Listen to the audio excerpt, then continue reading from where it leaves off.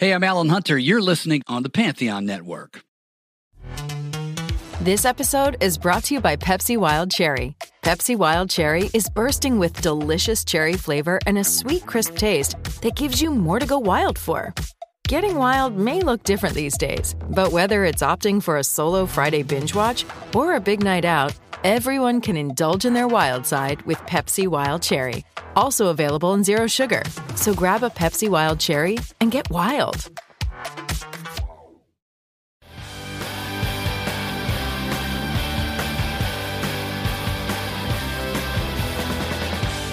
Hi, everybody. Welcome to Who Cares About the Rock Hall, a podcast about the Rock and Roll Hall of Fame. I'm your host, Joe Quazala, and I know simply too much about the Rock and Roll Hall of Fame. And with me, as always, is my co-host via Zoom video chat, coming in on an AKG microphone. It's Kristen Studdard. Hi, Kristen. Hi, Joe. Wow. Just, you could feel the energy pulsing over the airwaves. There's a lot of energy right now. I mean, the inductees were just announced. We are in that period in between inductee announcement and induction ceremony, which is going to take several months this year because of the way they've decided to make the calendar. A never-ending string of special episodes. And you want to know something, Kristen? There are so many months that we are going to have to, I don't want to say spin our wheels, but devote to these inductees and to the Rock Hall that we are starting our first theme month.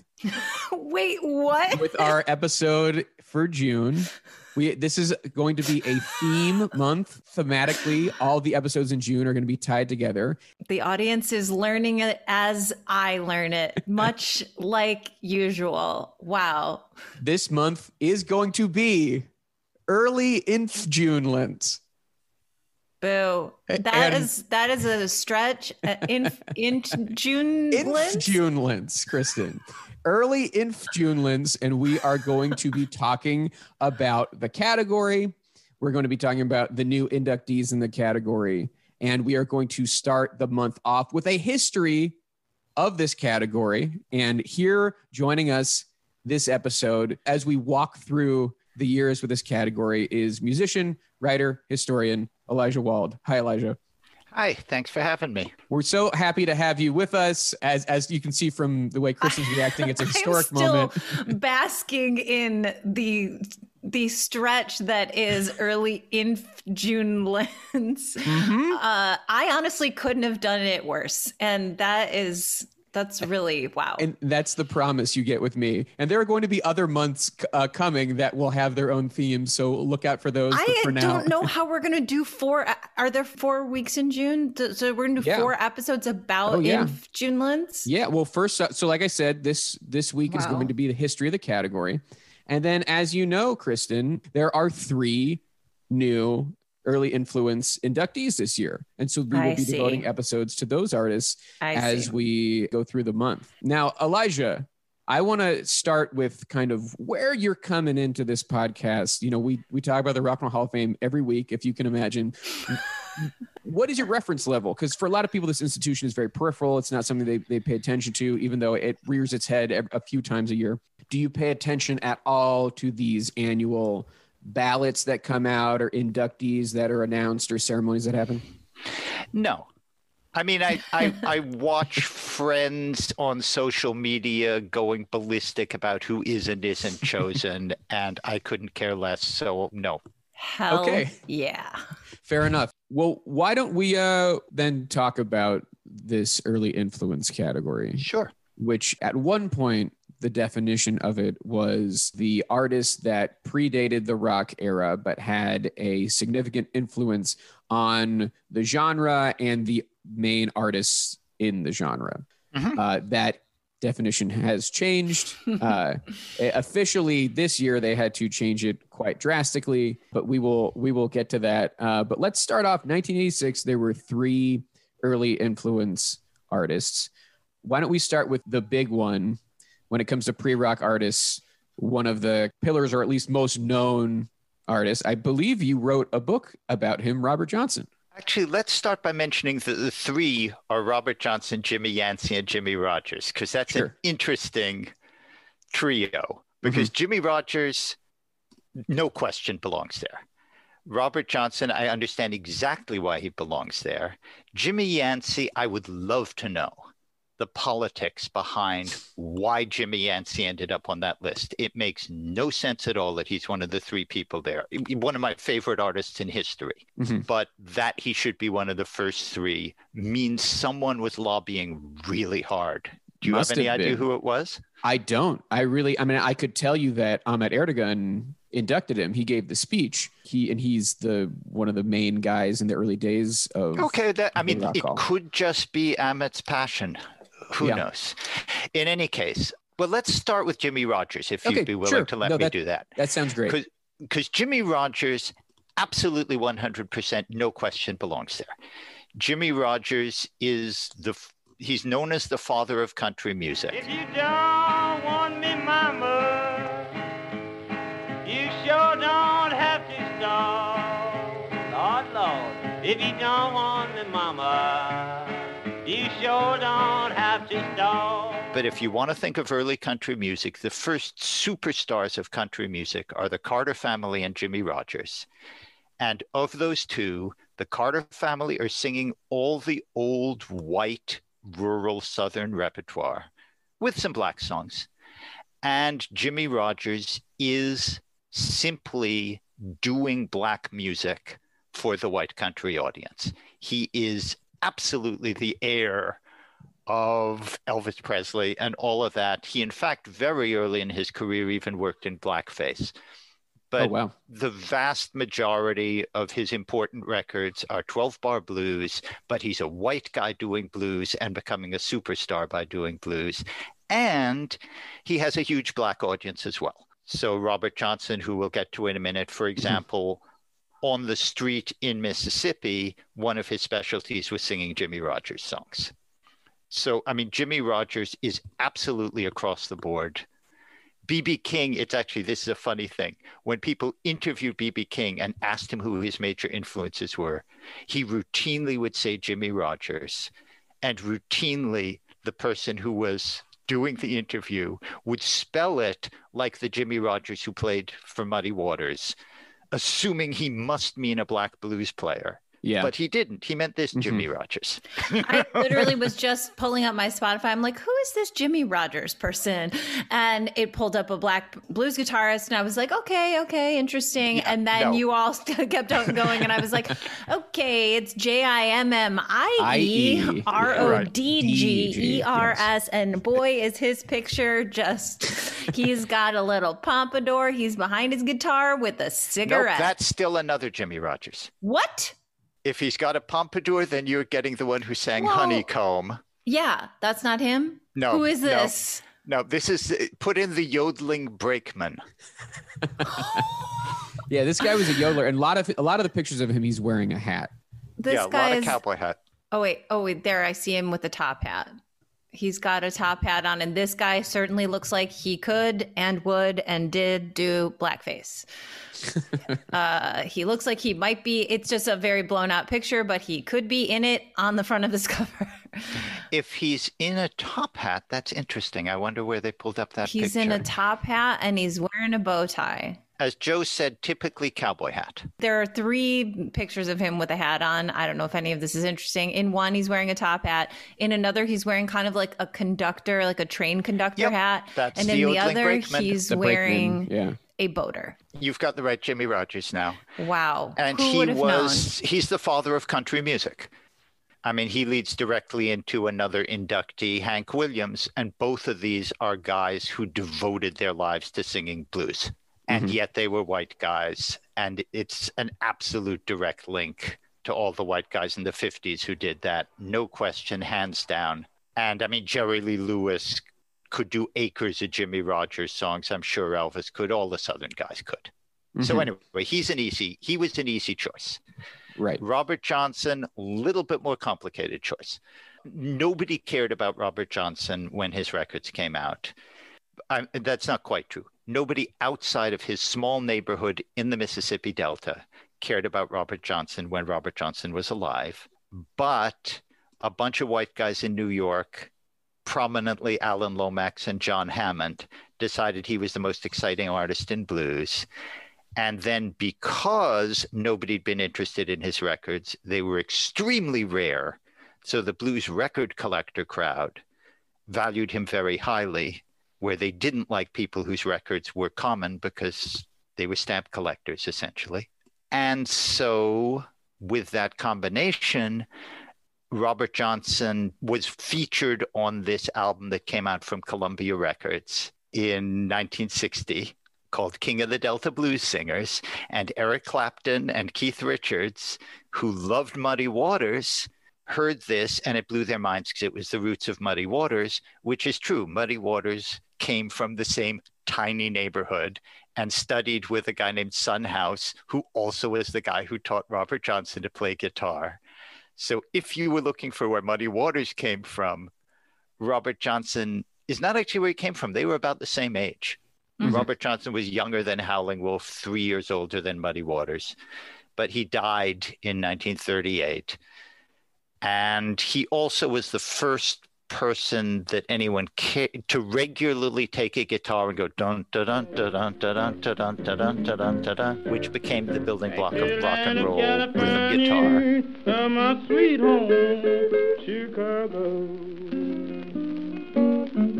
So he belongs in there, first of all, because he did do that on guitar and it did become a basic building block. And second of all, because the white guys who defined what we mean by the roots of rock and roll, that is the first generation of white guys who went, look at where this comes from, which Elvis and Jerry Lee and those people didn't do, but which the Beatles and the Stones, particularly the Stones and Clapton, did do. Yeah. And both the Stones and Clapton went, Robert Johnson is the guy. So he's obviously in the Rock Hall. Right. And he's also, what comes with Robert Johnson is this very delicious myth that, you know, that also, is, good point. Comes packed in with the story of Robert Johnson, of selling his soul to the devil at the crossroads, and also the first one to die at 27, the 27 Club. And so there's all this myth that comes with him that I think it has kept his story. You know, it's a story people like to tell and theorize about. To be absolutely fair, there were people who died at age 27 before Robert Johnson. No. I'm telling you. He's the first recorded person to ever die at age 27. He's an innovator in that category. And also, he made a deal with the devil? That's one of the great white myths, yes. Right. And it's, because people had seen him play guitar at one point and he wasn't that great, or he was nothing special, and then he went away for a little bit and then he came back and people were blown away and they couldn't believe what was happening. Was it that he worked hard and practiced? No. He must have made a deal with Satan himself. Well, except actually black people in the Delta didn't react that way. That it's really white. I mean, quite honestly, that's about the Rolling Stones. Yeah. Which is not a criticism of it, but the Sold His Soul to the Devil is about the Rolling Stones. It's about the fact that if you love Keith Richards, a man who really did obviously sell his soul to the devil, and you're looking for where that comes from. For immortality? Among other, but this is my point. Yeah. I mean, that's not a criticism of it, but all the things that people thought about the Rolling Stones, dangerous, mysterious, scary, deep, soulful, sexy, all of that list, Robert Johnson was the perfect place to go to find something that fitted all of that. I mean, I'm not putting him down for that. He really was. And his record sounded terrific. Because John Hammond at Columbia loved him so much, they had kept all the original metal parts for the records. So they didn't sound like scratchy old 78s. They sounded absolutely clean and like they were made yesterday, which really gave him an advantage over, say, Blind Lemon Jefferson, whose records you have to listen through the horrible sound quality to hear the great music. And there's an artist who is not in the hall. He has not been inducted as an early influence, and perhaps that is the reason why. I mean, that's where I'm going to bring race into this, which I will do now and then, because I mean, Lemon Jefferson or Leroy Carr would absolutely be there before Robert Johnson if we were talking about the roots of black rock and roll people. Yeah. But we're not. We're talking about the roots of the Rolling Stones and Eric Clapton. Sure. Yeah, that's a good point. And so let's talk about this third guy, Jimmy Yancey, who's a bit of a questionable choice for the very first group of early influence inductees. The logic of Jimmy Yancey is that boogie woogie piano is without question one of the basic building blocks of rock and roll. And Jimmy Yancey is without question one of the great early boogie woogie piano players.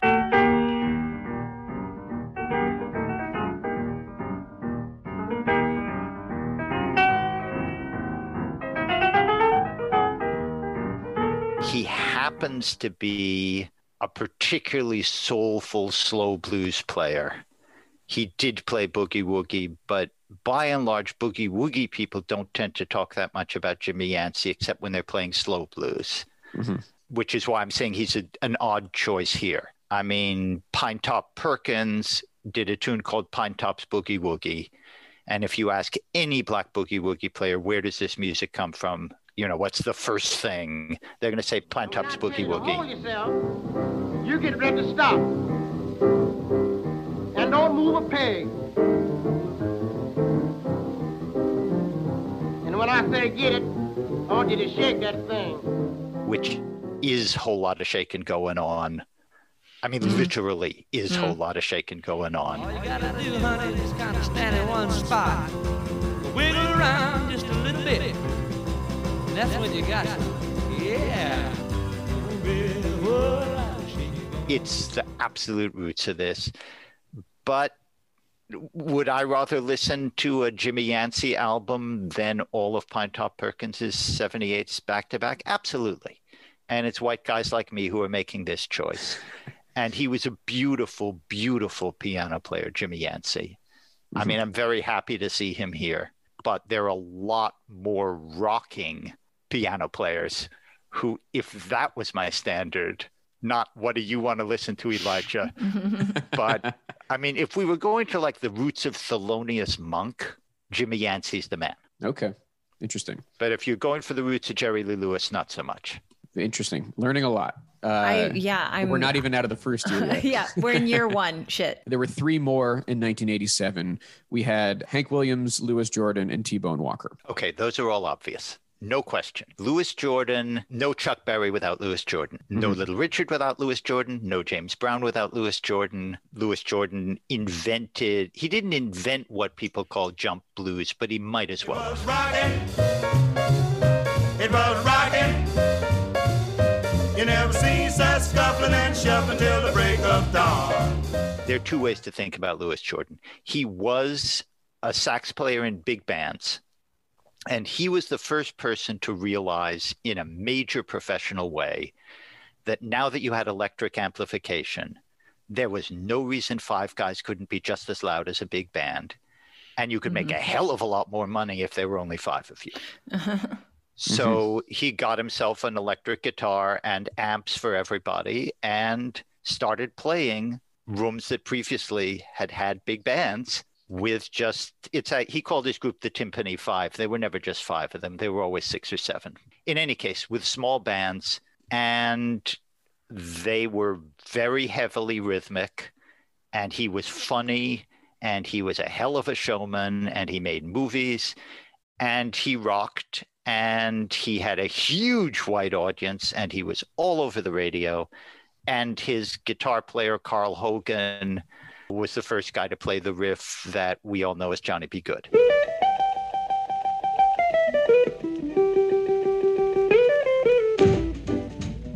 Oh, okay. Oh, yeah, I huge. thought that it was Michael J. Fox. There you go. Well, there you go. He went back as far as he could to claim it. Michael J. Fox learned it from Carl Hogan before teaching it to Chuck Berry. So it was Marvin Hogan who then called his cousin Carl and told him about the riff. Just so we're keeping that on. No, there's actually a very, very funny interview with Chuck Berry from, I forget, late 60s, I think, maybe early 70s, where somebody says to him, well, I mean, you invented so much stuff. And Chuck Berry says, no, I didn't. I was, everything I did, I got from one person or another. The guy goes, what about that opening rough from Johnny B. Good? I never heard that anywhere before you.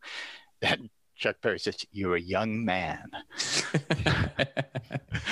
Yeah, wow. And the guy says, so where'd you get it? He says, Carl Hogan. There we go. Louis Jordan is obvious. T-Bone Walker is obvious because he invented modern electric lead guitar.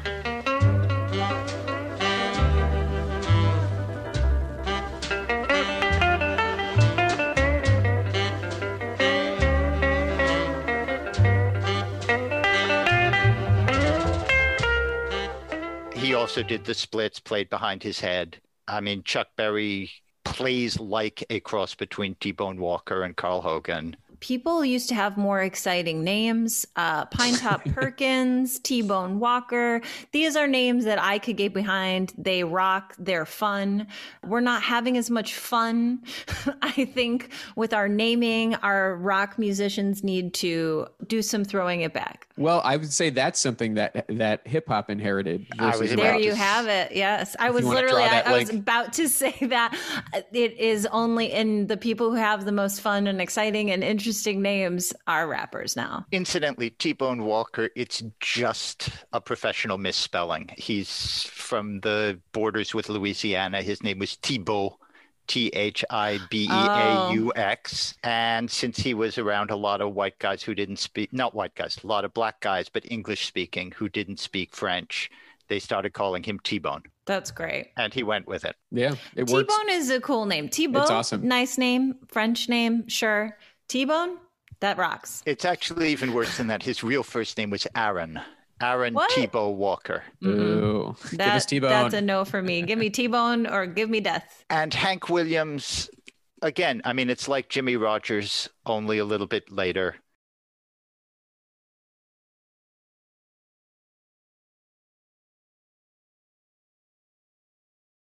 He's a white guy, country musician who learned from a black musician, was heavily blues influenced, and talk to blues singers today, ask them who their favorite country singer is.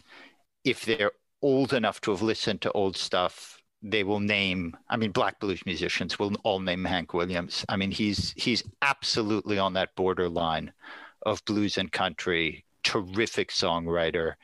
And he did some stuff that really rocked. He did a lot of upbeat stuff like Move It On Over, the thing that George Thorogood made his name on is a Hank Williams song. And last night at 10:30, that baby of mine wouldn't let me in, so move it on over. Move it on over. Move it on over. Move it on over. Move over, little dog, cause the big dog's moving. Now, there's kind of an anti-country bias, or not anti-country bias, but I think there's this feeling that like country music has its own Hall of Fame, and so all those folks can kind of go on over there. But to me, Hank Williams is an incredibly country-specific artist, and he's in one of the very first classes. It seems like maybe there was less of that vibe back then. Part of it is if you're going to define rock and roll by Elvis and Jerry Lee and those people, you can't not have country music in there. Yeah, the country musicians that are in the hall are in this category, and I think it's because of their influence on artists that we consider to be definitively rock and roll. Yeah. You know, for Hank Williams, who influenced, like you said, Elvis and Johnny Cash, but then also Chuck Berry and the Stones and all sorts of people who we consider to be definitively rock. Johnny Cash is in as early influence? Johnny Cash is in as he's the most country regular inductee. Okay. But yeah, the place for country with the hall, especially early on, was in this influence category. And then since then, I don't think, you know, country has been like one of the few things that is not included in the larger umbrella of what the Rock and Roll Hall of Fame considers to be rock and roll. So now in 1988, things get really silly. We get Lead Belly, Les Paul, and Woody Guthrie. Yeah. So let's first make it easy. Les Paul, yes, obviously, in a sense, invented the electric guitar, certainly invented multi-tracking in any useful way. If electric guitar, what we call technically in the field guitar wankers, are going to define a huge section of rock and roll. Mm-hmm. The world of guitar wanking.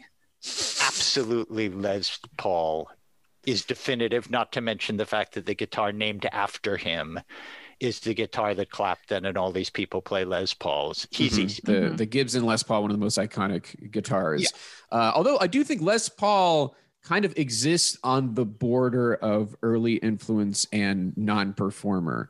Even though he was a performer and he put out records. No, Joe, were there non-performers in this year? Were people put in those categories this year as well? Early on, they were using the non-performer category. In 1988, Berry Gordy was inducted as a non-performer. But usually the people who have those types of innovations behind the scenes, like for recording and that kind of thing. But Les Paul was not innovations behind the scenes. I mean, if you had asked anybody pretty much in 1952 who is the greatest electric guitarist on the planet Earth, everybody would have said Les Paul. I mean, he was the first guy to get huge hits just on the basis of how incredibly quickly his fingers moved up and down an electric guitar.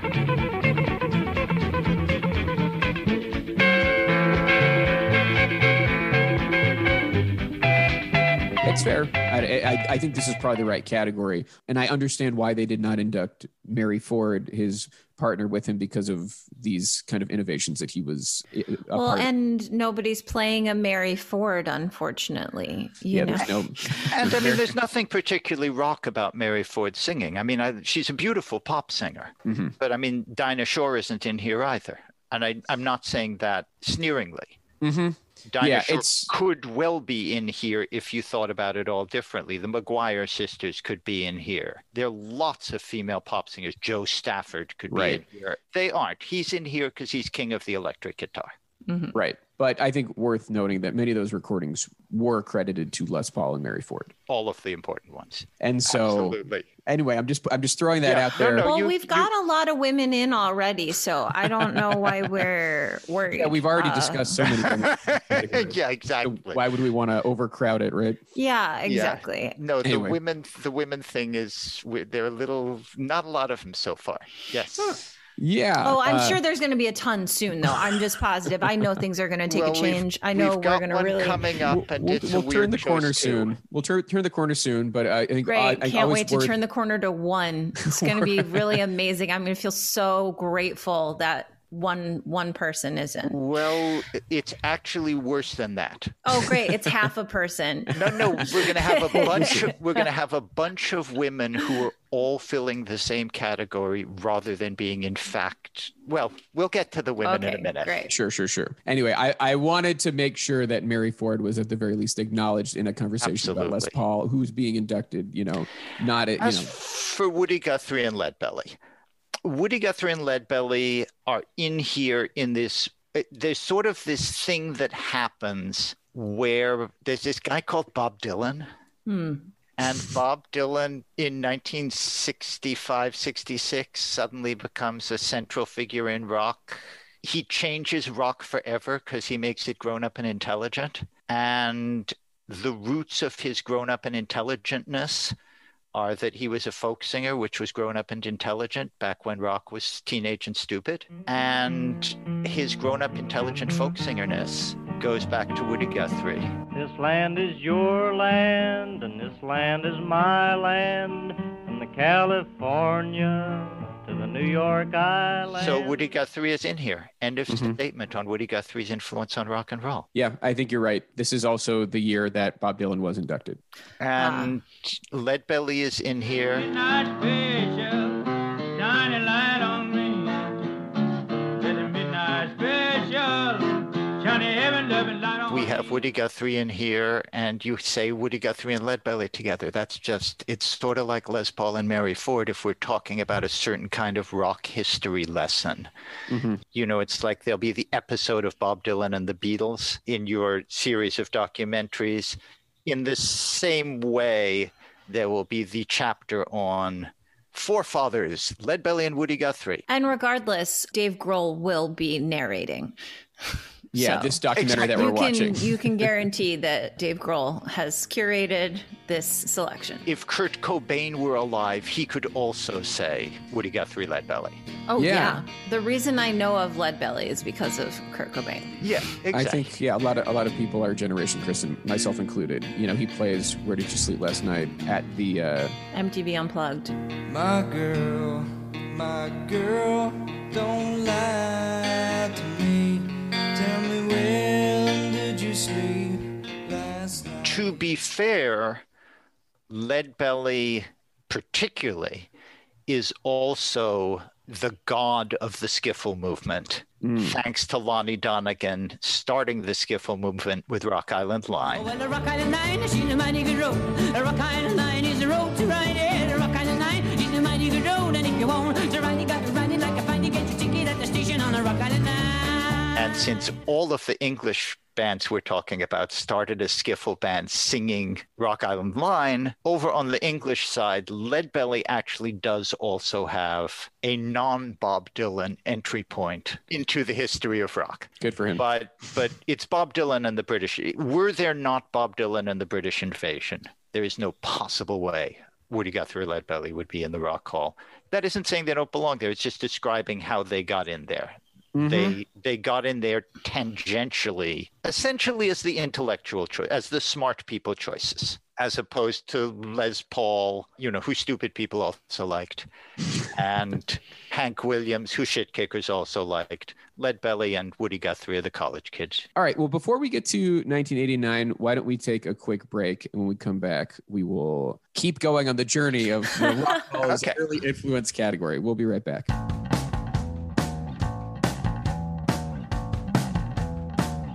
Welcome back to the show, everybody. We hope you had a nice break. Honestly, we hope over your break you hydrated, because it's I hope important. you hydrated, and I hope you had a sneaky little snack, just that only you know about. Yeah, your little secret. Okay, let's go to 1989, the fourth year of the Rock and Roll Hall of Fame. Early influence inductees were 1989, the bangs were big, the malls were packed, and the following artists were inducted in early influence. We're talking Bessie Smith, the Ink Spots, and the Soul Stirrers. So we've got our first woman, and then we've also got our first groups in this category. And our first gospel. Yes. Yeah, we're covering a bunch of bases. So yes, with our first woman, the very, very, very old joke, enough about me, now what do you think of me? It's not just we're only going to have white guys. The next step is, so we need some black guys. What black guys do the white guys like? Now we need some women. What women do the white guys like? Sure. So, it's what we mean by diversity. Diversity means it's still our club, but we'd like to have some other people in it so we look more interesting. We're doing the diversity thing here. Bessie Smith. Nobody knows you when you're down and out. Columbia Records puts out the Robert Johnson, and they have the only previous old 78 blues singers, 78 RPM, meaning the little records that went fast. The only previous 78s they've reissued on LP have been a 4-record set of Bessie Smith, which they then proceed to do yet another, which this time is a 12-record set of Bessie Smith, because she is the queen of the blues that once you've got your Bessie Smith records, you don't need any other records of women blues singers because you've covered that category. And she has nothing to do with rock and roll. I mean, she was an inspiration of people who were inspirations of rock and roll, but she was one of many. I mean, she was absolutely the most popular Southern blues singer of the 1920s. No question about that. But it was not a particularly rocking thing. She was famous for singing really, really slow and soulful. I'm not putting down Bessie Smith, but I'm just saying there's very little about Bessie Smith that leads toward anything we're calling rock. We need an early black woman. Who's the most famous one of those? Oh, of course, Bessie Smith. Basically, that's what she's doing here. She's terrific. But that's what she's doing here. Amit Ertegun and John Hammond and all the big money men at the record companies are of the generation that loved Bessie Smith records. And that matters. Yeah, that's true. I mean, especially because these categories are not voted upon, they are subcommittees within the hall, which basically means the important players in the hall can make the choices they want. They can push through, whoever it is that they would like to put in. And the fact that Columbia owns all the Bessie Smiths and has reissued them beautifully at this period in vinyl, and by 89 is probably busy working out their reissues of all of them on CD. There's a lot of money to be made. Bessie Smith really is a category filler. I mean, these days, probably Ma Rainey, certainly this year, is the one old black woman blues singer that you would get. And honestly, Ma Rainey, I think, fits this role much better than Bessie Smith. But in any case, there's nothing wrong with Bessie Smith being in here.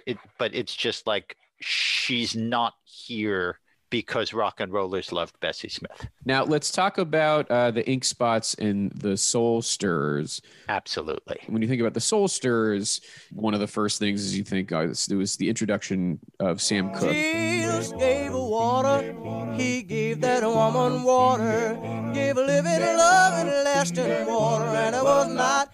That's why they're here. Yeah, and Sam Cooke had been inducted in the first year. This could have been a double induction for him, but at the time they just decided, we're putting in the rest of the... It's not that the Soul Stirrers are a bad choice. They defined a new kind of gospel quartet. First of all, a gospel quartet has 5 people. Let's just clarify that. It's like a baker's dozen. And they were one of the first gospel quartets that had 5 people. I mean, before them, gospel quartets, in fact, had 4 people. What a concept. And R.H. Harris, who was the original lead singer long before Sam Cooke was out of knee pants, was one of the defining modern gospel singers. They'd be a perfectly good choice without Sam Cooke.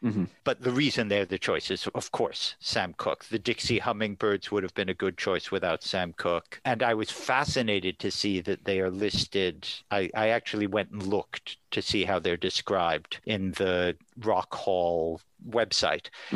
And they're also described as having brought a new kind of rhythmic singing, and that's bullshit. The rhythm thing came from the Golden Gate Quartet, who really should be in here because the Golden Gate Quartet defined rhythm singing. You can play Golden Gate Quartet stuff right now and people say, but that's rap. And the Golden Gate Quartet, incidentally, in their 90s, in the 80s, were saying, there's nothing new about rap. We were doing that back in the 1920s. And they were. Oh, wow. I am intrigued. And they were very hip. Yeah, if you want to grab a Golden Gate Quartet thing that'll kind of blow your mind, check out Stalin Wasn't Stallin'. So he packed 2 suitcases full of grief and misery, and he caught the midnight special going down in Germany. Then he mixed his lies and hatred with fire and brimstone. Then the devil sat upon it. That's how Adolf Well, I'm was like, the Soul Stirrers is a hard name to say. And this is someone whose name is Kristen Stuttered. Like, I recognize that the double... I feel like the Stuttered Soul Stirrers? Yeah, the Soul Stirrers is a difficult... Soul Stirrers. Yeah. The Soul Stirrers. It defies enunciation. Yeah. And I grant you, Dixie Hummingbirds is an easier one to say. Golden Gate Quartet, even, I'm some just, nice hard for me, G's I'm in out it. here for the people trying to pronounce stuff. Yep. Sensational Nightingales. Ooh. Ink Spots, not too bad. That's a cute name. It actually, unfortunately, sounds like the name of a children's group now. Like, if there was a band called the Ink Spots now, they would for sure be touring with the Wiggles. Like, yeah, but that's because we're living in a different age and aren't trying to think of cute names for black people. And if we were... my God. Wow. Ew. I hate it. Yikes. Different context. Well, there you have it. Hey, you know what? Times truly have changed. Just a little bit. Just a teensy weensy. Yeah. So, but the Ink Spots definitely belong. If I didn't care, would it be the same? Would my every prayer begin and end with just your name? The Ink Spots, if doo-wop is a form of rock and roll, and let's all agree doo-wop is a form of rock and roll. Sure.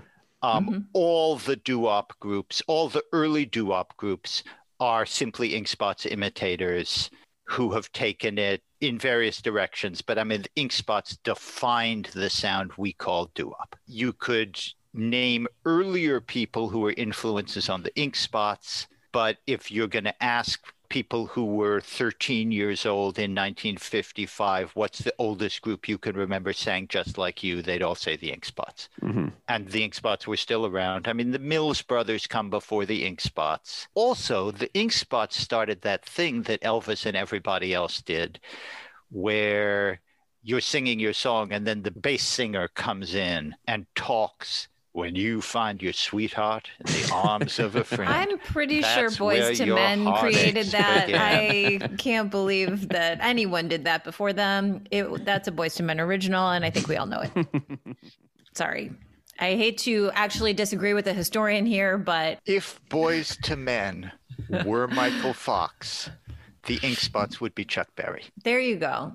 Okay, sure. It's your cousin, Marvin Spots. All right, let's go to 1990, where we've got three more early influence. 1990, computers are big and the hair was bigger. I don't know if that defines 1990, but you gave it a shot. The hair was getting small. The hair, I mean, 1990. The hair was getting smaller and the tops were getting croppeder. It was the 1990. Tops were probably getting croppeder. I'll give you that.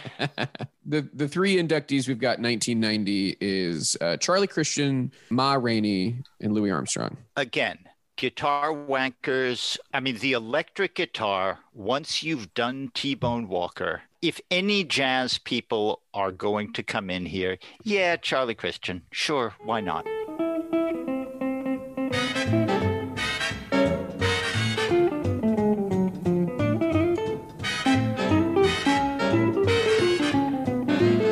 If you think about what we think of as rock and roll and guitar playing, people do credit Charlie Christian with helping to define the lead guitar role and single string guitar solo. He is the first.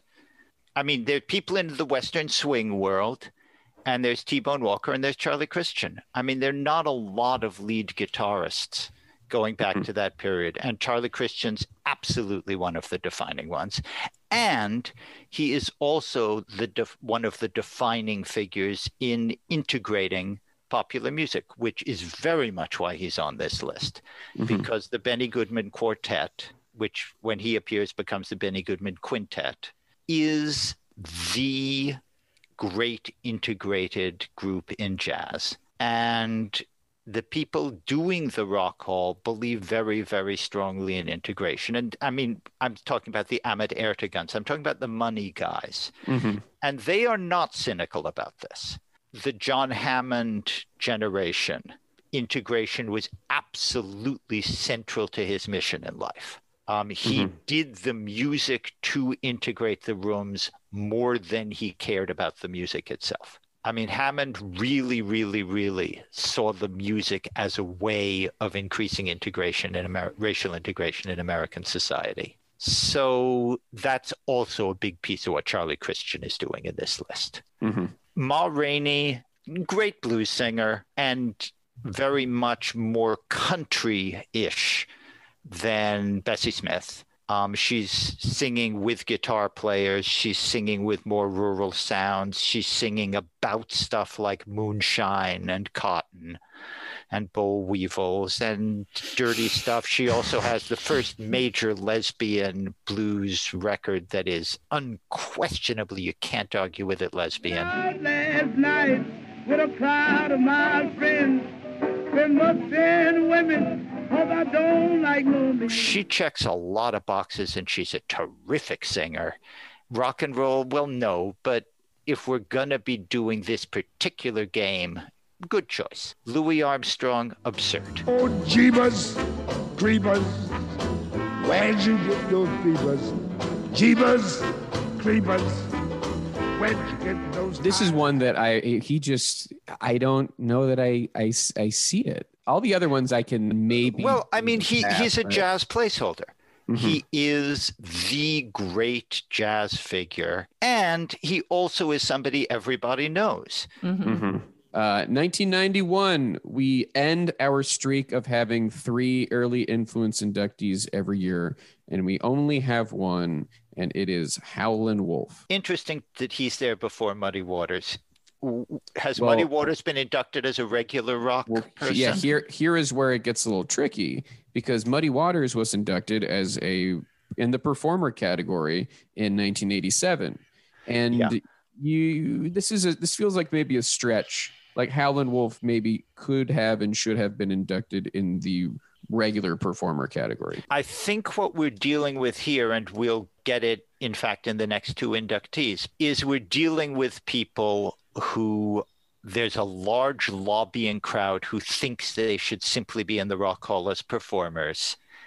And there's a large lobbying crowd who feels it's really, that they are not really rock the way, you can name a billion white boys with guitars, skinny white boys with guitars, let's be specific. Yes, why not? Who people are still lobbying for and who won't make it in if Howlin' Wolf makes it in this year. So the compromise is we'll put Howlin' Wolf in as an early influence. Howlin' Wolf fits that as well as Muddy Waters, but Muddy Waters doesn't fit the performer category as well as Howlin' Wolf, because Howlin' Wolf was still getting significant hits into the 60s, which Muddy Waters was not. That's what I'm thinking. So I mean, Howlin' Wolf's Killing Floor. I should have quit you a long time ago. I had a beautiful moment when I was asked to be on the current, whatever you call the rock thing in Boston. This would have been about 2008 or 9. And they wanted me on because I'd written a new book, and they wanted to chat for 5 minutes and also to play their game, my record against someone else's record, and which do the fans prefer? I said, does it have to be in your category? Because I don't listen to the kind of music you guys play. And they said, no, it can be anything. I said, fine, Aretha Franklin, respect. Let's see what your playlist has that'll go up against that. So, they had, I forget what current lame white boy band that was, top of their playlist, Dropkick Murphys, let's say. Oh, geez. Okay. Oh, whoa. Okay. You really are in Boston. You truly are in Boston. So they put it, the person against me has a Dropkick Murphy record. I have Aretha Franklin's respect. Good luck. And the votes came in. It's like, I'm sorry. I love this station. I love the Dropkick Murphys. But really, come on. All the votes went for Aretha because, even stupid people can hear that difference. I'm sorry. So the next week, I had to come back because I had won. Defending champion. And I didn't want to keep coming back. So I thought, okay, let's give them Howlin' Wolf, Killing Floor. It'll blow their minds, but the Dropkick Murphy record will win. I was wrong. Oh boy, they underestimated the power. They had never heard. They had never heard Howlin' Wolf doing Killing Floor, but when they heard it, it was like, oh my God! And there's no Muddy Waters record that could have beaten the Dropkick Murphys. I'm serious. Wow, I know what you mean, but it's just out of context. It's a I just love that that's the button on that too. It's like, it's a perfect example. But Howlin' Wolf, Killing Floor specifically, not the earlier Howlin' Wolf, but Killing Floor, it's just such a heavy rhythm. So, I had to come back yet again. And this time you were like, I've got Weezer, late career Weezer. I'm going to play. No. I wasn't going to give in easily. No, I actually had an Algerian Rai version of Rock the Casbah. Okay. Which it's like, it blows their minds, but they do prefer Dropkick Murphy to it. Finally. So I got to go home. Yeah. Well, what a journey. So anyway, yes, Howlin' Wolf. Again, if the Rolling Stones are what you mean by rock and roll, Howling Wolf is the roots of it. End of story. Belongs here. Only question is whether he should be here straight up as a performer rather than an early influence. And because of the politics, it's easier to get him in as an early influence. I suppose so. I mean, and as we go to 1992... It's 1992. Okay. People are doing the Running Man. New Jack Swing is about to emerge. We do have some artists who are not exactly the pre-rock era, and specifically Professor Longhair and Elmore James. And Elmore James actually was on the ballot at one point to be inducted as a regular performer, and they put him in as a early influence. Getting up soon in the morning, I believe I dust my broom. Yeah, I mean, Elmore James is terrific singer, terrific guitar player. He's there because he's the electrified version of Robert Johnson. Go back to 1986, and we will remember how Robert Johnson got in here. And that's really the totality of that one. If we were not Robert Johnson nuts, Elmore James would not be in the Rock Hall. But we are, and he is. End of story. As opposed to Muddy Waters and Howling Wolf, who really, really, really were at the top of that world. Elmore James was terrifically talented, but a lot fewer records. But one of them was Dust My Broom, which is Robert Johnson, and there we are. Professor Longhair. I mean, they're letting Muppets into the Rock Hall? If you love Professor Longhair for the name, let me just say he was a Black New Orleans piano player who toured with his band as Professor Longhair and his Shufflin' Hungarians. I'm into it. This is I love a bait and switch. Friggin' go off, Professor Longhair. Yes. He was a nutcase, incredible piano player, utterly wild, crazy singer. And Alan Toussaint, who defined the New Orleans funk sound, dubbed him the Bach of rock. If you go to New Orleans, you ought to go see the Mardi Gras. Professor Longhair is wild and wonderful, and I'm very pleased to have him there. It's another white boy choice, but it's a great goddamn white boy choice. Some are going to be okay. Some are going to be good. Dinah Washington. 1993, Dinah Washington. Absolutely, hands down, no question whether she belongs there. She invented the style that Ruth Brown and Laverne Baker and all that generation of Black women who were the stars of R&B in the 1950s were all straight up Dinah Washington imitators. Yes, I'm an evil gal. Don't you bother with me. I mean, when Queen Latifah did her blues album, she simply did Dinah Washington covers. When oh come on, what's her name? The young woman who was like Britney Spears, but she could really fucking sing. Christina Aguilera. Thank you, Christina Aguilera. Grew up with her grandmother making her at age 5 or 6 sing Dinah Washington for the assembled adults. No, Dinah Washington, 100%. I love the fact that Mike Lou for Christina Aguilera worked in one shot. Who else could that be? Yeah, Britney Spears, but she can sing. All right. When we go to 1994, we've got one early influence inductee, and that is Willie Dixon. Willie Dixon is a weird choice because Willie Dixon is the first person we've had who's simply a songwriter. And I don't think songwriters are supposed to be in this category, are they? Usually you put him in as a non-performer. Yeah, Willie Dixon should be in as a non-performer. Because his impact was in songwriting. All of his impact. And producing. Songwriting, production, and playing bass. Willie Dixon never made a record anybody gave a damn about. They were perfectly okay. There's nothing harmful about them. But he funded this keeping music alive thing that's paying the old masters. And a lot of the money has come from suing Led Zeppelin for a whole lot of love. And I mean, he should be in behind the scenes. He should not be an early influence. But his songs were fundamental, at least to Led Zeppelin. So what the hell? Yeah, and they probably knew Led Zeppelin was around the corner. They became eligible the next year, so they were probably like, "Well, can't induct Led Zeppelin before you induct Willie Dixon." That might be the logic there. That would be racist. 1995, we've got the Orioles. If it's so, it's too soon, way too soon to know. They're the direct influence on doo-wop. They're the people who have heard the Ink Spots and do a more teenage, more electric backing kind of version of the Ink Spots. I mean, the Orioles are directly who all the so-called bird groups are imitating. Including the Birds. They're not. They're not. I'm having fun. I'm just out here having fun. Let her have her fun. Come on. Wings also imitating the Oriole. So yeah, the Orioles definitely. Now Cool. we're getting silly again. Yeah, well, we go to 1996 and we get the man who inducted Leadbelly in 1988, Pete Seeger. If I had a hammer, I'd hammer in the morning, I'd hammer in the evening, all over this land. Pete Seeger inducted Leadbelly? Mm-hmm. God.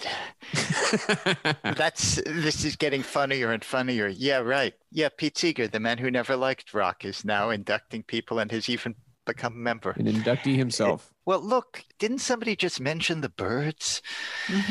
The Byrds started out as nice, clean-cut folk singers singing, imitating the Weavers and playing banjo like Pete Seeger. Actually, Roger McGuinn played 12-string guitar like Pete Seeger. That's where he learned to play it, imitating Pete Seeger. You know, there's a generation of people who are considered rock, though the stuff they do isn't. They're maudlin, Weavers type, college kids, singer-songwriter boys. Mm-hmm. And yeah, Pete Seeger's their father figure. Okay. Yeah. I love Pete Seeger. You know, and this was before Bruce Springsteen decided Pete Seeger was his father figure, but that was going to happen soon enough too. It's all good. Yeah. So, you know, we get plenty of artists where the ties, you know, it's if they influenced anyone who was rock and roll and they were big enough. And Pete is still around to That's enjoy getting the award. You can bring him up there. Yeah, it's all fine. He did the Rock Hall of Solid by inducting Leadbelly. Let's It's harmless. Yeah, no. I mean, again, you know, this is how I got into the music through Pete Seeger when I was 7 years old. I'm not going to complain about him being in whatever Hall of Fame they want to put him in. Fine. There you go. What the hell? So 1997, we've got Bill Monroe and Mahalia Jackson. Yeah, Mahalia Jackson is clearly, we need to give some credit to gospel. We need more women in here. The only woman gospel singer we've ever heard of is Mahalia Jackson.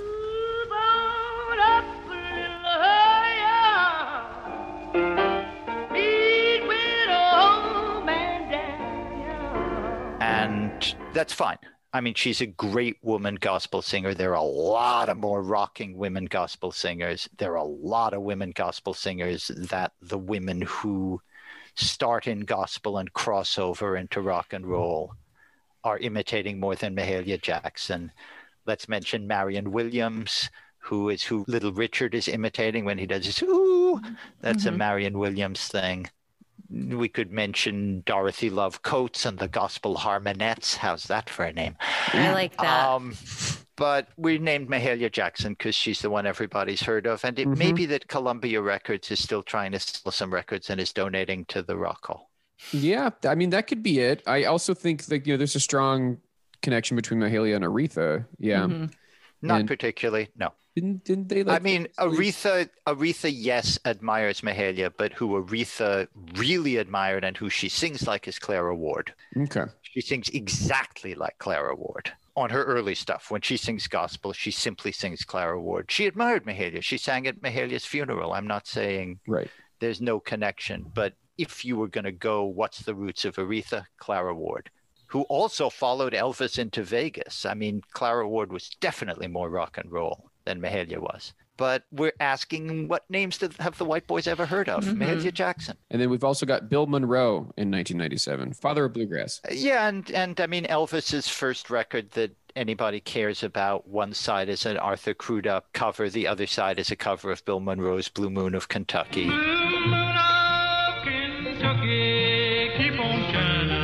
I mean, the Elvis generation, Bill Monroe was the guy who put, as I forget who first said, country music into overdrive, and was definitely an influence on all those young country guys. Nothing, I mean, Bill Monroe's fine in there. He hated rock and roll, but he's fine in there. We've got a lot of those in the hall, as it turns out. 1998, we've got Jelly Roll Morton.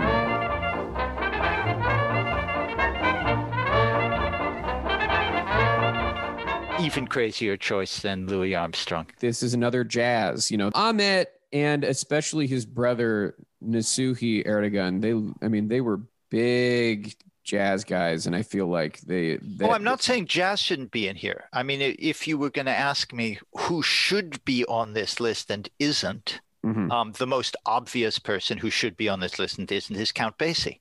The entire rock and roll sound was based on Count Basie. Not only that, but he was the house band for Alan Freed's Rock and Roll House Party when Alan Freed started the first network rock and roll show. Count Basie, it's insane that he isn't on this. Every goddamn rock and roll band of the 1950s plus the James Brown band were just imitating Count Basie. Why Jelly Roll Morton is here and not Count Basie? Sounds more delicious, I think. I mean, I'm writing a book right now on Jelly Roll Morton. He's absolutely central to me. It probably will sell me a few books that he's in the Rock Hall. I guess I'm glad he's there, but it's a crazy choice.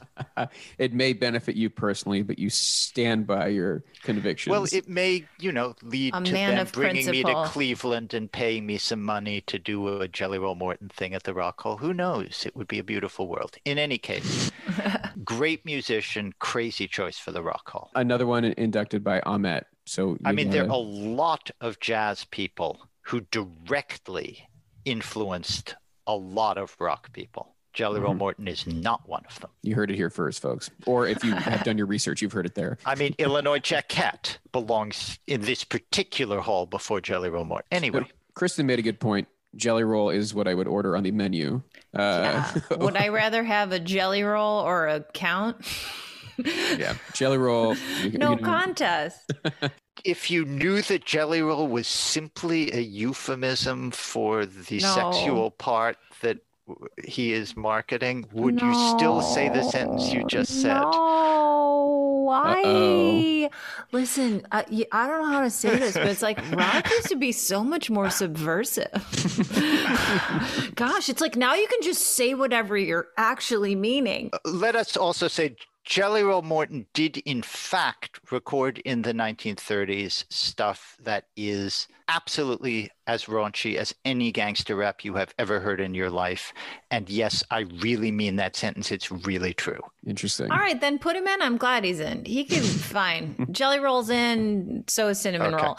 It's 2000. We've moved it's not. to we're not there 2000s. Yet. No, it's not. It's almost 2000. Jesus Christ. It's 1999. Prince is topping the charts again. We've got two artists inducted in the early influence category in 1999. Right. Bob Wills and his Texas Playboys and Charles Brown. Bob Wills and his Texas Playboys. Yeah, sure. There'll be smoke on the mountains where the heathen gods stay, and the sun that is shining will go down on that day. They're the first group to prominently feature electric guitar.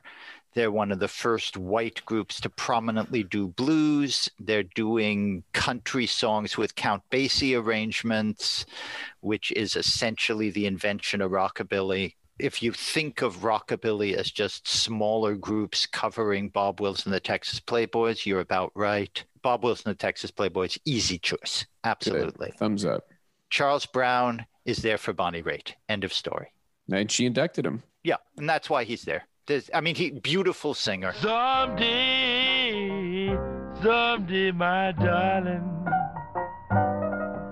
I won't be trouble no more. But he's there because Bonnie Raitt has star power, and you want star power on your stage. And Charles Brown is one of the artists she most loves. And, beautiful singer. And from that generation right before rock, no reason not to have Charles Brown, but he's there for Bonnie Raitt. Okay. All right, everybody, get your instant messengers, take your instant messengers off away message, because it's the year 2000. It is the year 2000. I'm crushing we it. have two more early influence inductees in the year 2000, and it is another big names in jazz here, because we've got Billie Holiday and Nat King Cole. Well, Nat King Cole isn't exactly big name in jazz. Nat King Cole is big name in pop. I mean, when Nat King Cole was a jazz player, he had a little trio that got some hits on the radio, Straighten Up and Fly Right and Stop the Red Lights On, and some stuff you've never heard of. But Nature Boy and Mona Lisa. Mona Lisa, Mona Lisa, men have named you. You're so like the lady with a mystic smile. He's huge when Sinatra is huge. Mm-hmm. He's the black equivalent of Sinatra and Tony Bennett. Are Sinatra and Tony Bennett in the Rock Hall? They are not. Yeah, he's an odd choice. I mean, he was a terrific jazz piano player. Those really early records are kind of rockin' in a way. They did have electric lead guitar, which God knows Tony Bennett and Frank Sinatra did not. But by the time he's known, I mean, he is who Ray Charles worshipped. Yeah, he's an odd choice for the Rock Hall if you're not going to put Frank Sinatra in the Rock Hall. Mm-hmm. But I think we need black people. Yeah. Billie Holiday.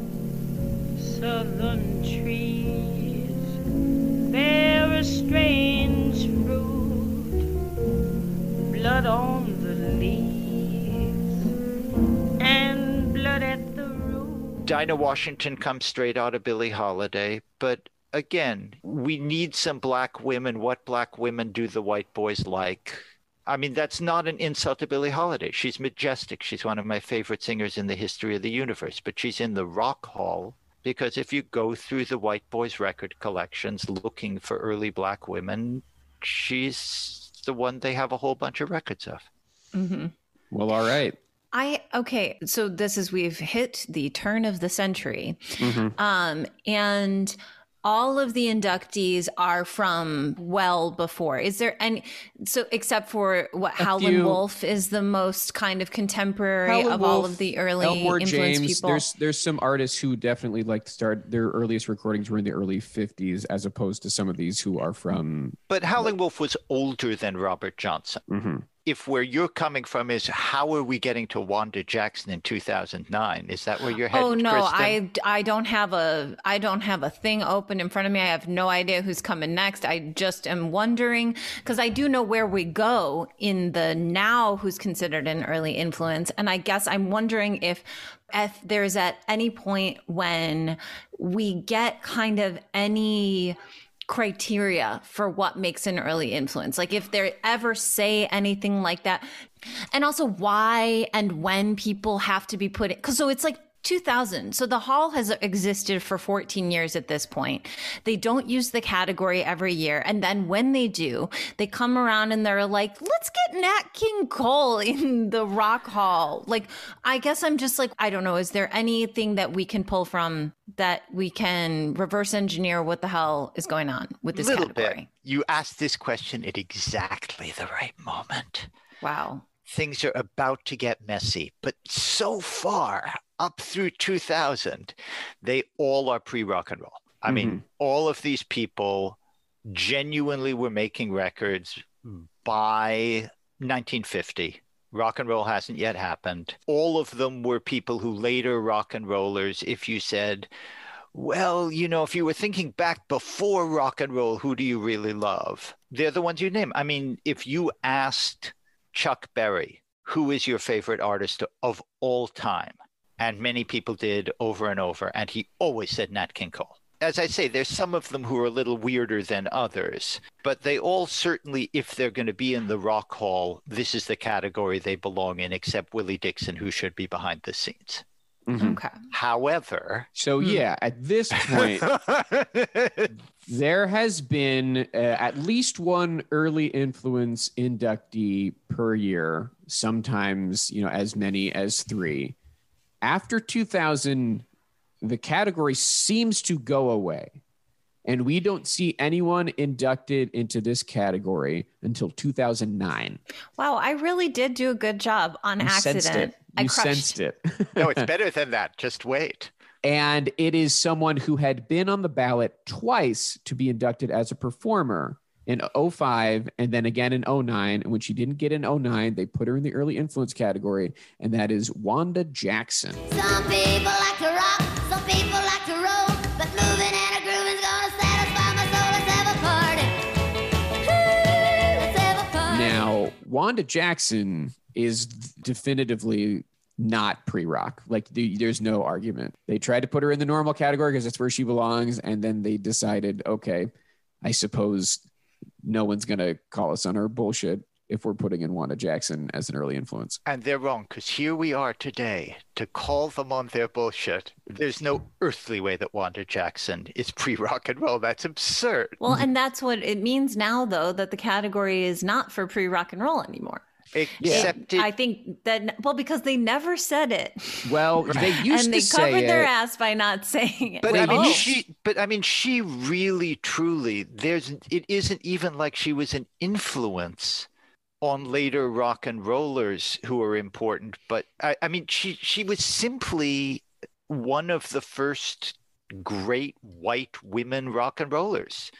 That's her only role in here. Yeah. The issue is, to me, that they defined this category in a certain way, and they could have defined it so that if they wanted to adapt to as the years rolled forward, they could have done that. They could have defined terms. They could have said, okay, 50 years or however many years you could define it. And then as the years go on, things could change that way. And then if you find someone like Wanda Jackson, who might be a harder sell to people filling out a ballot in 2009, you could say, okay, well, we have shifted as the years gone on as to what we believe is this influence category, which would make the most sense for what happened here. Except Wanda Jackson won't fit there still. That's the problem. There's nobody. I mean, it's not like there are any major later rock artists who, if you said to them, who were your greatest influences, are going to say Wanda Jackson. I mean, she was simply an early rocker. She's here because they're feeling guilty. The next person who comes in is Freddie King. Mm-hmm. And that's in 2012.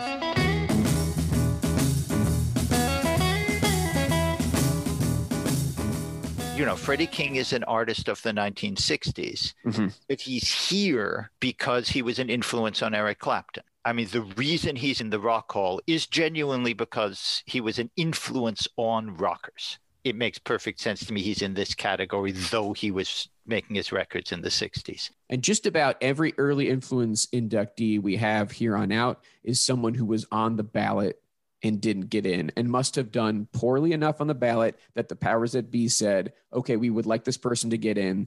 It's clearly not happening on the ballot. We're going to kind of expand this early influence category and throw them in there. I think the early influence category could and should and is, and we're about to see that, of course, like, I think it can be expanded to do things that the hall can't do through the regular stupid ballot. Yeah, also, Wanda Jackson in 2009 is still alive, but she's getting real old, and they want to induct her while she can still walk on stage.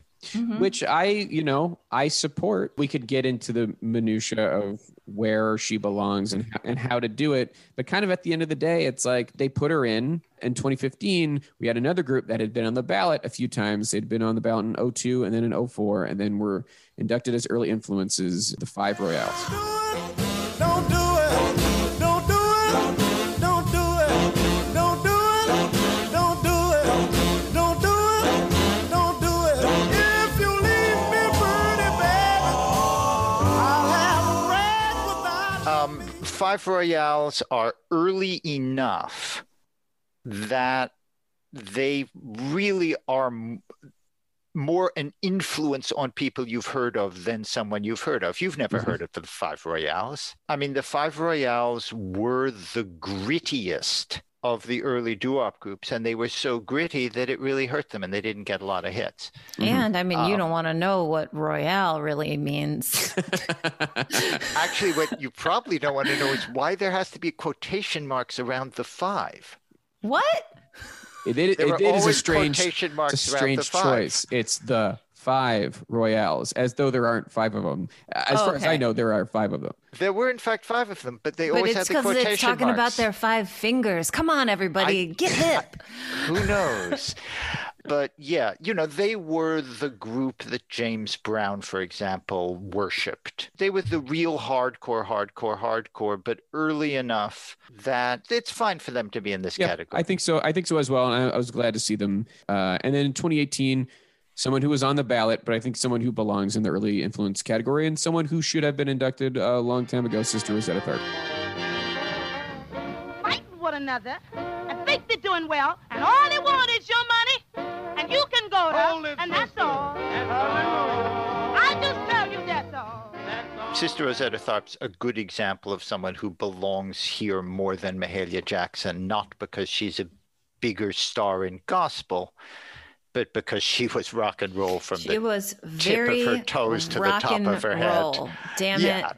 Absolutely. Sister Rosetta Tharpe, no question. And we didn't see this category until it made a roaring comeback this year in 2021, and they blew the whole thing to smithereens. I mean, Charlie Patton makes sense. That is an artist that I would say, sure. He makes white boy sense. Sure.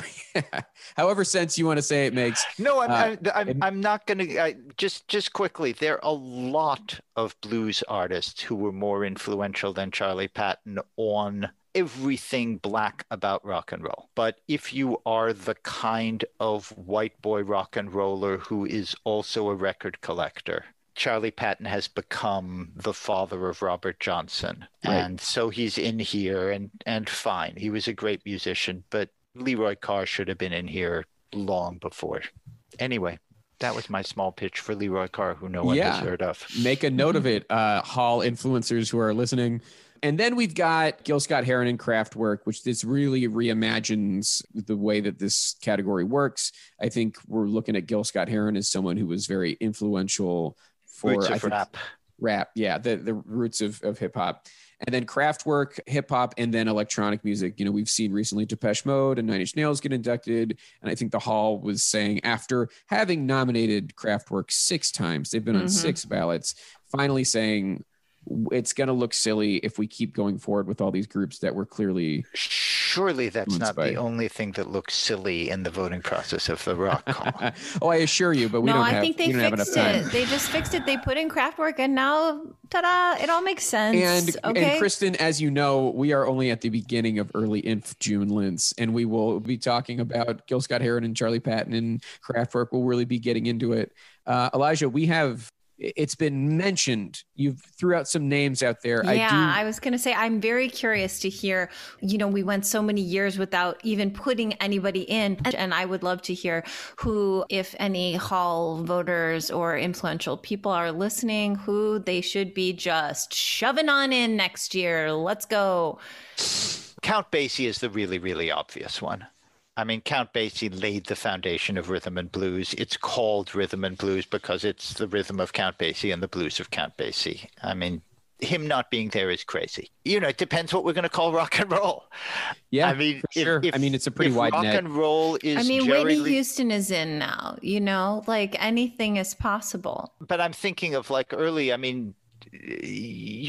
Jolson, who was absolutely Jerry Lee Lewis's hero, and Aretha Franklin was covering him, and he was, a white guy in blackface. What could be more rock and roll? And he was a huge popular entertainer. Are you really lobbying for Al Jolson? I gave you the microphone to really just No, I'm not particularly lobbying. And you're famous minstrel Al Jolson needs to be in. Well, who are the obvious people that have been overlooked? And I'm saying if rock and roll is a bunch of white guys getting famous playing black music, clearly Al Jolson is a forefather. We're trying to help. Elijah, we're trying to help. Okay, sorry, I didn't understand we're trying to help. Okay, if we're trying to help. Truly, if we're trying to help, yes. Okay, Golden Gate Quartet. I mentioned Marion Williams already. Me, I'd like Dorothy Love Coates and the Gospel Harmonettes. I understand why she doesn't get in there instantly. Ella Fitzgerald for Rocket to Me. Today the rage is rhythm and rhyme. So won't you to satisfy my soul with the rock and roll. Which would be my nominee if we're going to play that stupid game of what's the first real rock and roll song. It's Got No Time for Symphony, Rocket for me, and Ella Fitzgerald. Why not Ella Fitzgerald? Which, to me is a curious one, especially since we've seen... We've got Louis Armstrong, we've got Nat King Cole. When the Hall has put in jazz names, traditionally they go for the bigger ones, and Ella's, one of the biggest. And so that seems like strange admission. She would seem easy. Is Johnny Ray in the Rock Hall? Mm-mm. Okay, that's insane. Johnny Ray is... as I say, the first guy ever to go number one pop and R&B and I think country. He is absolutely who inspires Elvis. He is who Dylan describes as the first guy he worshipped. He did a record called Cry that is unquestioned, real serious first rock and roll record, but it's 1950. It's a little early. It's no secret. You feel better if you cry. He is a crazed, deaf, gay, white guy from Washington State whose thing was falling on his knees, rolling around on stage, bursting into tears, and singing so much like a black guy that his first record sold R&B rather than pop. Wow. If you put on Cry, you will think it is a doo-wop record from 1954 or 55, but in fact, it's 1950. Johnny Ray, absolutely. Okay. Cool. I mean, I have a list. I don't want to we're wrapping up, so I don't want to spawn a ton of conversation necessarily. But if you want to give me a quick yes or no as I run these down. Memphis Minnie. Okay. Terrific artist. Mm-hmm.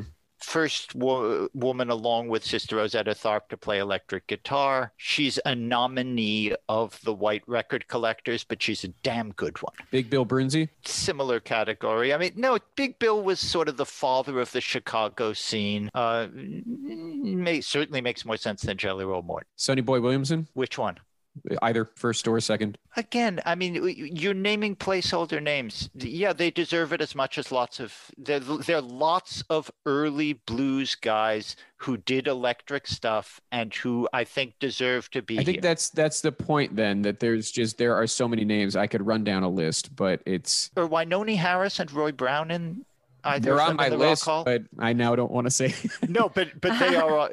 I mean, they're the guys who invented the term for our purposes, right? I mean, Wynonie Harris, I would say in particular, it's crazy that Wynonie Harris. He's an even crazier omission than Johnny Ray. And there's names that have been on the ballot that I think if they ever returned to a ballot, they would not do well. And I could see the Hall putting them in the early influence category, like Johnny Ace, Esther Phillips, Chuck Willis, Link and these Ray. have all been on ballots. Yeah. Yeah. Boy, Esther Phillips should just be in. I assume Laverne Baker and Ruth Brown by now are in. Yeah. They got in the 90s. Yeah.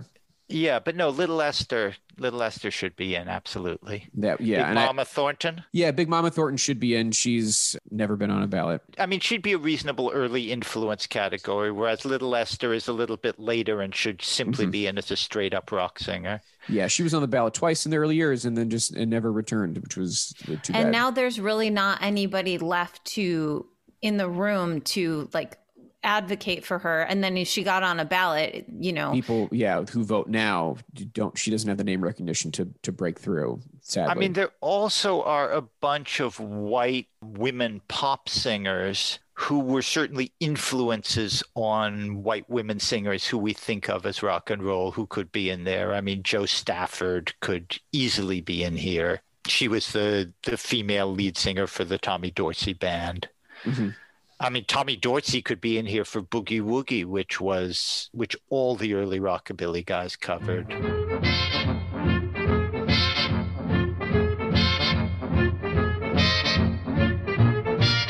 There are lots of women we could be adding in here as early influences who were, sort of hot pop rhythm singers.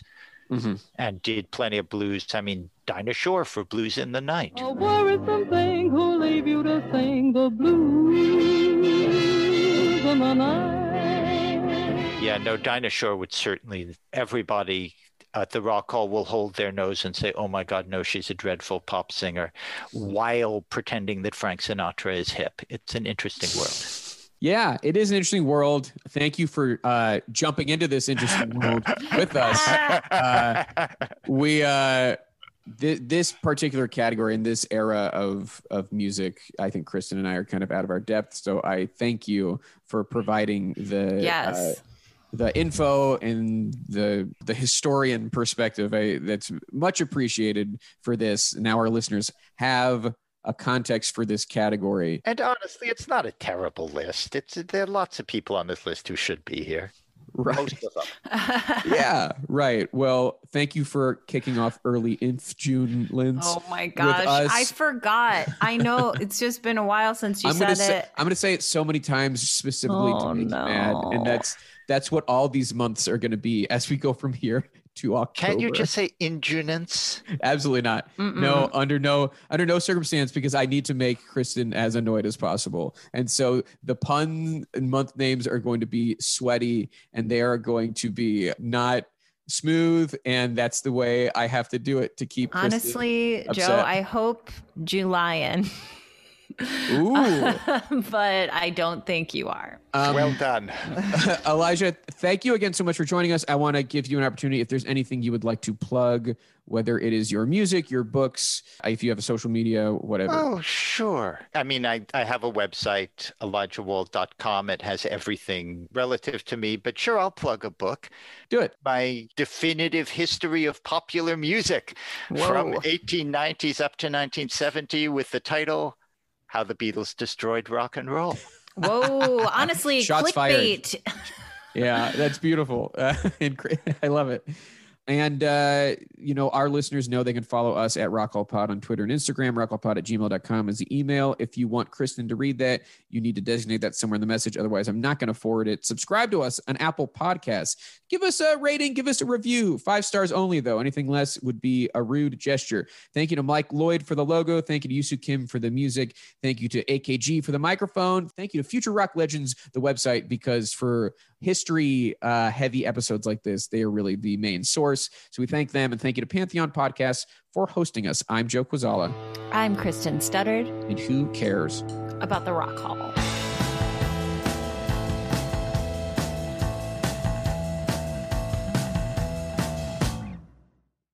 Progressive presents Adjusting to the Suburbs. You used to associate crickets with silence. But since you bought a house in the suburbs, you know crickets hate silence. If any other creature realized rubbing its legs together made a piercing, high-pitched noise, they might think, maybe I won't do that. Constantly. All night long. Luckily, you can save with Progressive by bundling your home and auto. Now that's something to make noise about. Just not constantly. Progressive Casualty Insurance Company coverage provided in service by affiliates and third-party insurers.